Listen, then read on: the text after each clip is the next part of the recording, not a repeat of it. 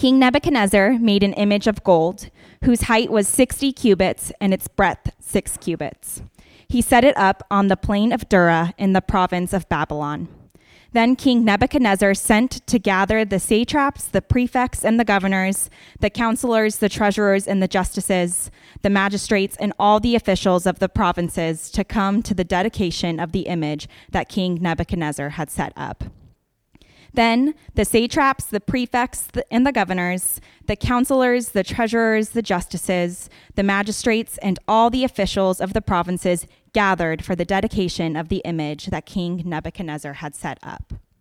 And they stood before the image that Nebuchadnezzar had set up. And the herald proclaimed aloud, "You are commanded, O peoples, nations, and languages, that when you hear the sound of the horn, pipe, lyre, trigon, harp, bagpipe, and every kind of music, you are to fall down and worship the golden image that King Nebuchadnezzar has set up. And whoever does not fall down and worship shall immediately be cast into a burning, fiery furnace." Therefore, as soon as all the peoples heard the sound of the horn, pipe, lyre, trigon, harp, bagpipe, and every kind of music, all the peoples, nations, and languages fell down and worshipped the golden image that King Nebuchadnezzar had set up. Therefore, at the time, certain Chaldeans came forward and maliciously accused the Jews. They declared to King Nebuchadnezzar, "O king, live forever. You, O king, have made a decree that every man who hears the sound of the horn, pipe, lyre, trigon, harp, bagpipe, and every kind of music shall fall down and worship the golden image. And whoever does not fall down and worship shall be cast into a burning, fiery furnace. There are certain Jews whom you have appointed over the affairs of the province of Babylon, Shadrach, Meshach, and Abednego. These men, O king, pay no attention to you. They do not serve your gods or worship the golden image that you have set up." Then Nebuchadnezzar, in furious rage, commanded that Shadrach, Meshach, and Abednego be brought. So they brought these men before the king. Nebuchadnezzar answered and said to them, "Is it true, O Shadrach, Meshach, and Abednego, that you do not serve my gods or worship the golden image that I have set up? Now, if you are ready, when you hear the sound of the horn, pipe, lyre, trigon, harp, bagpipe, and every kind of music, to fall down and worship the image that I have made, well and good. But if you do not worship, you shall immediately be cast into a burning, fiery furnace. And who is the God who will deliver you out of my hands?" Shadrach, Meshach, and Abednego answered and said to the king, "O Nebuchadnezzar, we have no need to answer you in this matter. If this be so, our God, whom we serve, is able to deliver us from the burning, fiery furnace, and he will deliver us out of your hand, O king. But if not, be it known to you, O king, that we will not serve your gods or worship the golden image that you have set up." Then Nebuchadnezzar was filled with fury, and the expression of his face was changed against Shadrach, Meshach, and Abednego. He ordered the furnace heated 7 times more than it was usually heated, and he ordered some of the mighty men of the army to bind Shadrach, Meshach, and Abednego and cast them into the burning, fiery furnace. Then these men were bound in their cloaks, their tunics, their hats, and their other garments, and they were thrown into the burning, fiery furnace. Because the king's order was urgent and the furnace overheated, the flame of the fire killed those men who took up Shadrach, Meshach, and Abednego. And these 3 men, Shadrach, Meshach, and Abednego, fell, bound into the burning, fiery furnace. Then King Nebuchadnezzar was astonished and rose up in haste. He declared to his counselors, "Did we not cast 3 men bound into the fire?" They answered and said to the king, "True, O king." He answered and said, "But I see 4 men unbound walking in the midst of the fire, and they are not hurt, and the appearance of the 4th is like a son of the gods." Then Nebuchadnezzar came near to the door of the burning, fiery furnace. He declared, "Shadrach, Meshach, and Abednego, servants of the Most High God, come out and come here." Then Shadrach, Meshach, and Abednego came out from the fire, and the satraps, the prefects, the governors, and the king's counselors gathered together and saw that the fire had not had any power over the bodies of those men. The hair of their heads was not singed, their cloaks were not harmed, and no smell of fire had come upon them. Nebuchadnezzar answered and said, "Blessed be the God of Shadrach, Meshach, and Abednego, who has sent his angel and delivered his servants, who trusted in him and set aside the king's command and yielded up their bodies rather than serve and worship any god except their own God. Therefore, I make a decree. Any people, nation, or language that speaks anything against the God of Shadrach, Meshach, and Abednego shall be torn from limb to limb, and their houses laid in ruins, for there is no other God who is able to rescue in this way." Then the king promoted Shadrach, Meshach, and Abednego in the province of Babylon. This is the word of the Lord. With you this morning. Again, my name is Caleb. And so I want you to turn to your neighbor and say, "Happy New Year." Happy New Year. Thank you for your unquestioning obedience. Advent is the start of the Christian calendar. I know we don't normally wait to say Happy New Year till January, but we as Christians, we follow the Christian calendar, and we start our year anticipating the arrival of Christ. And so Advent is this time where we look backwards when Christ first came in a lowly manger, but then also we look forward to when he's going to come again in undeniable power and glory with swords and stars and keys, and nobody will be able to be like Nebuchadnezzar and say, "Not for me." And so Advent is this time for us to embrace. And this series, Till He Appeared, it's all about these theophanies where God appears in the Old Testament in pillars of fire, in pillars of clouds, and in a fiery furnace in today's text. So let's go ahead and turn our attention there. And you probably know this text, you know this story, because it's a great story, and it was one of my favorite VeggieTale VHSs. A really good one, on repeat. If you go to the Vatican Museum, you can see Christian sarcophaguses from the 4th century where Shadrach, Meshach, Abednego are praising God in the fire. It's really cool. Google it later, or you'll probably Google it right now since you all have phones.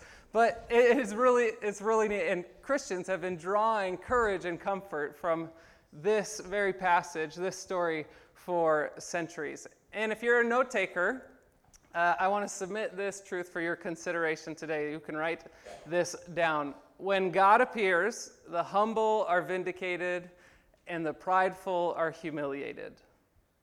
When God appears, the humble are vindicated and prideful are humiliated. We're going to break down this passage like this: command, conflict, conclusion. So starting with the command that you heard, after all those instruments, you need to bow down to this image. That's what these people were told. You need to bow down to this image of Nebuchadnezzar, and whoever doesn't will be thrown into a fiery furnace. So like many ancient rulers, King Nebuchadnezzar thought of himself as divine. He thought of himself as more than just a man. He was appointed by the gods, and he himself was a god, which is why he would make a statue 90 feet tall of himself. Could you imagine a 90-foot tall statue of yourself? And then say, "Yes, it'd be great for you all to worship it." That's pride. And we see in verse 2, there's this word dedication. It's the same word from Ezra talking about reopening the temple. So this isn't just a mere formal occasion. This is a religious one. It's one about worship. And if you're going to bow down to this image, you are not just bowing down to respect the king, but actually worship the king along with the gods that the king is worshiping. And if you don't do this, the punishment is death by burning, a very well-attested means of execution in the Old Testament. And so herein lies the conflict for our three guys, right? If we don't bow to this image, if we don't worship this foreign god, then we will be thrown into the fiery furnace. And there's some tattletales called the Chaldeans. And the Chaldeans come to the king and they say this: "There are certain Jews whom you have appointed over the affairs of the province of Babylon, Shadrach, Meshach, and Abednego. These men, O king, pay no attention to you. They do not serve your gods or worship the golden image that you have set up." And notice how they describe them. And I think they're using this in a derogatory way. there are certain Jews. This was a way for them not just to slight these three people, but all the Jews within the Babylon province. A way to say, yeah, all these people, they are not worthy of being put in positions that you've put them in, king. And I think that them highlighting their Jewish identity is good for us, too. It's because of their identity that they knew who they would bow to and who they wouldn't bow to. And it's the same thing for us. When we know who and whose we are, that changes what we'll bend our knee to, right? That changes what we worship, what we value, because our purpose, our core values, all these flow from our identity. And so at this, the king is furious, right? That because these three would not bow. The king is filled with fury, and he calls the three of them, calls Shadrach, Meshach, and Abednego to himself, and he says he'll give them another chance. One more chance. But if you do not worship, the king says, you shall immediately be cast into a burning fiery furnace. And who is the God who will deliver you out of my hands? Isn't that statement dripping with pride? Who is the God that will deliver you out of my hands? There is none more powerful than me. Who could possibly save you? But remember who King Nebuchadnezzar is at the time. The world had never seen a kingdom like Babylon. And never had this much power. There's never been a city that's this big. And he's the most powerful person on the planet. And it seems like his favorite form of punishment, he's mentioned it twice just in this passage, torn from limb to limb and have their house laid in ruins. This man was erratic, right? And if you go back to Daniel 2, people can't interpret his dreams, so guess what the punishment is? Limb from limb and house in ruins. This is a scary combination. He has the utmost authority, and he's rash. This is like a 2-year-old running around with a knife. It's a bad combination. It's a scary combination. But if Shadrach, Meshach, and Abednego are scared, their words don't show it at all, do they? This is what they say. If this be so, our God whom we serve is able to deliver us from the burning fiery furnace. He will deliver us out of your hand, O king. But if not, be it known to you, O king, that we will not serve your gods or worship the golden image that you have set up. Could you imagine standing in front of the most powerful, rash person in the world with that kind of courage? Their loyalty to God included their willingness to die rather than serve a foreign deity. Their loyalty to God allowed them to say, yes, even my life is not worth living if I have to worship something else. And notice they don't have any sense of entitlement about God's physical rescue of them. Right? They say, God may save us, or he may not. You may give us another chance to bow down, or you may not. It doesn't matter. Either way, we will not serve anyone or anything. We won't bow our knee to anything but the creator of the heavens and the earth, the Lord Most High. Nothing else, no one else, only the God Most High. And that is some bold, courageous faith. And that is why this is a story that's given us comfort and courage for centuries. And at this, the king is just filled with fury. Filled with fury, he orders the furnace 7 times hotter. They're bound and thrown in, and even the men throwing them in die in the flames. People who were willing to bow to the image. And I want you to try for a moment to put yourself in the sandals of Shadrach, Meshach, and Abednego. Try to think of what their life has been like up to this point. And you need to know this happens in the context of the Babylonian exile. So in 587 BC, Nebuchadnezzar comes to Jerusalem. He ransacks the place. He lays it in ruins, his favorite thing to do. He takes all the sacred articles from the temple, all the gold, and he carries it back. But along with looting for things, for treasure, he also takes the best and the brightest. If you read Daniel 1, he says, take all the most handsome men. Take all the most talented men, all the ones who are able to learn, take the most competent, and let's bring them back with us. And by the way, this is like a 900-mile distance. So Shadrach, Meshach, Abednego, while they're teenagers probably, are taken from Jerusalem. Their homeland burned. Their temple razed, destroyed, looted. And then their families left behind. They take these three men and probably force them to march 900 miles all the way to Babylon. And so they've been living in darkness and captivity since then. And once they get there, they're forced to learn Babylon literature. They're forced to have new names. They're given new names. And the whole point is they're trying to eradicate this Jewish identity. Let's get them rid of that faith that they once had, and let's get them to buy into Babylonian values, into Babylonian culture. They're going to move our empire forward. They're going to worship who we worship. And Babylon was a fast-paced, diverse, full of new technology, and full of confusion about good and evil. Does that culture sound familiar at all? Let me read that again. Babylon was fast-paced, pluralistic, diverse, and a culture full of new technology and confusion about good and evil. We are living there, right? And for Shadrach, Meshach, Abednego, for them to think there's only one God, one decider of good and evil, and only one ultimate being that they would bow their knee to, that was radically against the grain of the culture. And they've been living in this for years, almost 2 decades at this point.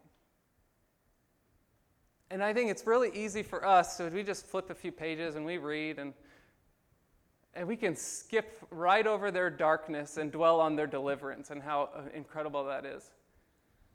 But they've lived day in, day out, 18 years in this darkness up to this point. Darkness, captivity, and now they're being forced, threatened. You need to worship this foreign god. It's time for you to give up your faith altogether. You need to bend to us. So don't skip over their darkness. And I think our culture wants to skip over darkness all the time. I know for me, Advent, and specifically the darkness of Advent, has saved Christmas. About 5 years ago, I started embracing Advent season, and really the darker side of it, of that there's wrong in the world. I looked at Christmas and I thought, man, that's way too shiny. There's all these lights, all this vague positivity, all this optimism and parties and jolliness, and I just thought, ugh.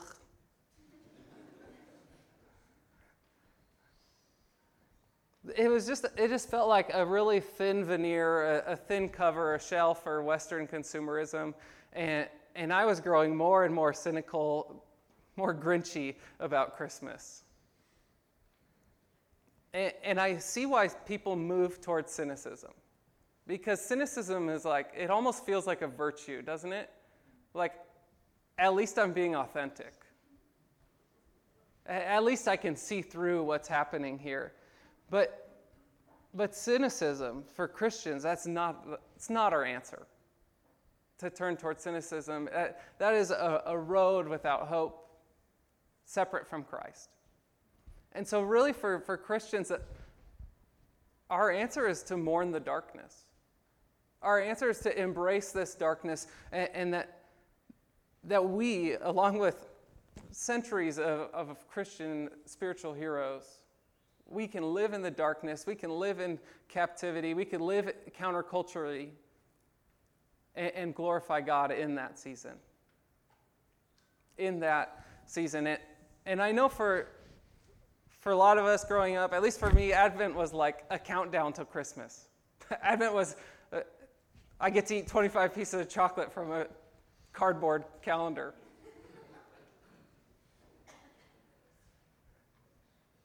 And I didn't understand the depth of what my dad was trying to tell me about Advent or what the church was trying to tell me about Advent. And I think there's really, if we reflect on the darkness, it feels like darkness is winning. And there's a time for honest reflection about that. Like, I hate being broken, that I can't walk, that I can't do things on my own. Like, that is part of the brokenness of shattered shalom. And that really is so minimal compared to people living around the world. So earlier in the week, prior to rupturing my Achilles, I was watching this documentary about polio. And these men, women, children are crawling on gravel. Or they have these makeshift crutches, or they definitely don't have a scooter. They're crawling on gravel into streams to drink out of, or into streams to play or wash in that are filled with sewage. And so as I'm crawling through my house on carpet into a hot shower, I'm like, this really is not so bad. But around the world, there's darkness. There's physical darkness, but then there's these emotional darkness. It's not hard to see. Why is it so hard for us to give and receive love? Some of us are just working through some emotional baggage or family of origin stuff, and it's so hard to receive love. Why? That should be so natural. But when the attention, when genuine love is on me, I feel uncomfortable. Why? Because the world is not the way it's supposed to be. That's darkness. That's shalom is shattered, and the whole world is aching for redemption. Creation is groaning for more. We were made for more. Some of you are parenting kids, and you're being disciplined and consistent and loving, and it just feels like there's been no progress made in their rebellious hearts. That's darkness. And so maybe for Shadrach, Meshach, and Abednego, maybe even at this point, they're thinking, I've lived 2 decades of this. If God saves me, great. If not, I'm ready. I don't know what they were thinking. But either way, they had this courageous faith. And Advent with this darkness, it invites us to embrace this spiritual discipline we all hate, right? Waiting. Longing, hoping, aching for restoration. And as we consider our darkness, just like Shadrach, Meshach, Abednego, as they consider their darkness, they're ready for the one true light.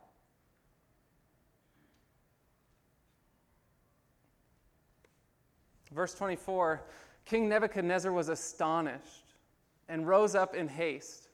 He declared to his counselors, "Did we not cast 3 men bound into the fire?" They answered and said, "True, O king, but I see 4 men unbound, walking in the midst of the fire, and they are not hurt. And the appearance of the 4th is like a son of the gods." Remember that King Nebuchadnezzar is a polytheist, so he says son of the gods. But the author of Daniel is communicating something to us that we already know. There's only one God. There's only one Son of God. There's only one true light of the world. And that one true Son of God, he came and he took the ultimate fire for us. He took the wrath of God, the punishment we deserve, the separation. He came on our behalf to start this process of redemption. To do the beginning work, to become the first fruit. He took on the death we deserve to die. And the light of the world is extinguished so that in him we might become the light of God. Jesus takes the ultimate fire for us. But not only that, he's also in the fire with us. whatever you're suffering in, whatever you're suffering through, God is in the fire with you. He's not a far-off God who's just watching from a distance. He is a personal God who comes to be in the fire with us. If you're suffering as a parent, and God knows exactly what that's like. If you just want what's best for your child and they keep rebelling, God knows that pain, and He's with you in that pain. If you had one less person at your Thanksgiving meal this year, God knows what that's like. God's mourning with you. He's near to the brokenhearted. If you're weeping over your own brokenness, God is weeping with you. He is in the fire with you. One of my favorite passages of Scripture. It's a great memory verse, too. Jesus wept. But Jesus he's going to see Lazarus who has died, and he weeps. He's a personal God. He's not far off. He weeps with us. He is in the fire with us.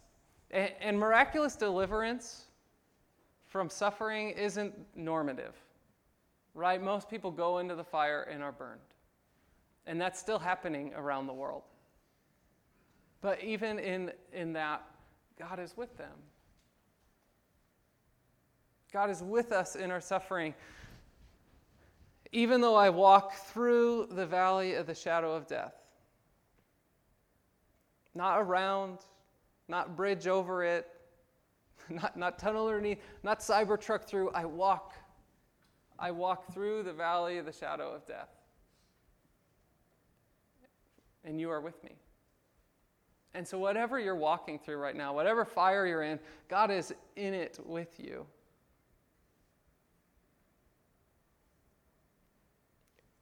And stay humble, because in the end, you will be vindicated for your faith in Christ.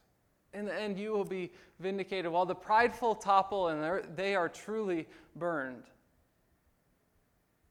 the humble who cling to Christ, who stay dependent, who will not bow to anything else, they are vindicated in the end. You'll never regret, in the end, the times you gave up freedoms for the gospel. You'll never regret times where you didn't bow to whatever culture was telling you to worship. You will be vindicated. The humble are vindicated. And when God appears, when Jesus comes back, and when all the longing that we are experiencing now, that will be worth it. In that moment, we will absolutely have no doubts whether we served the right king or not. Jesus comes and he'll establish his kingdom, and we'll be welcomed. Stay humble. You will be vindicated. Pray with me.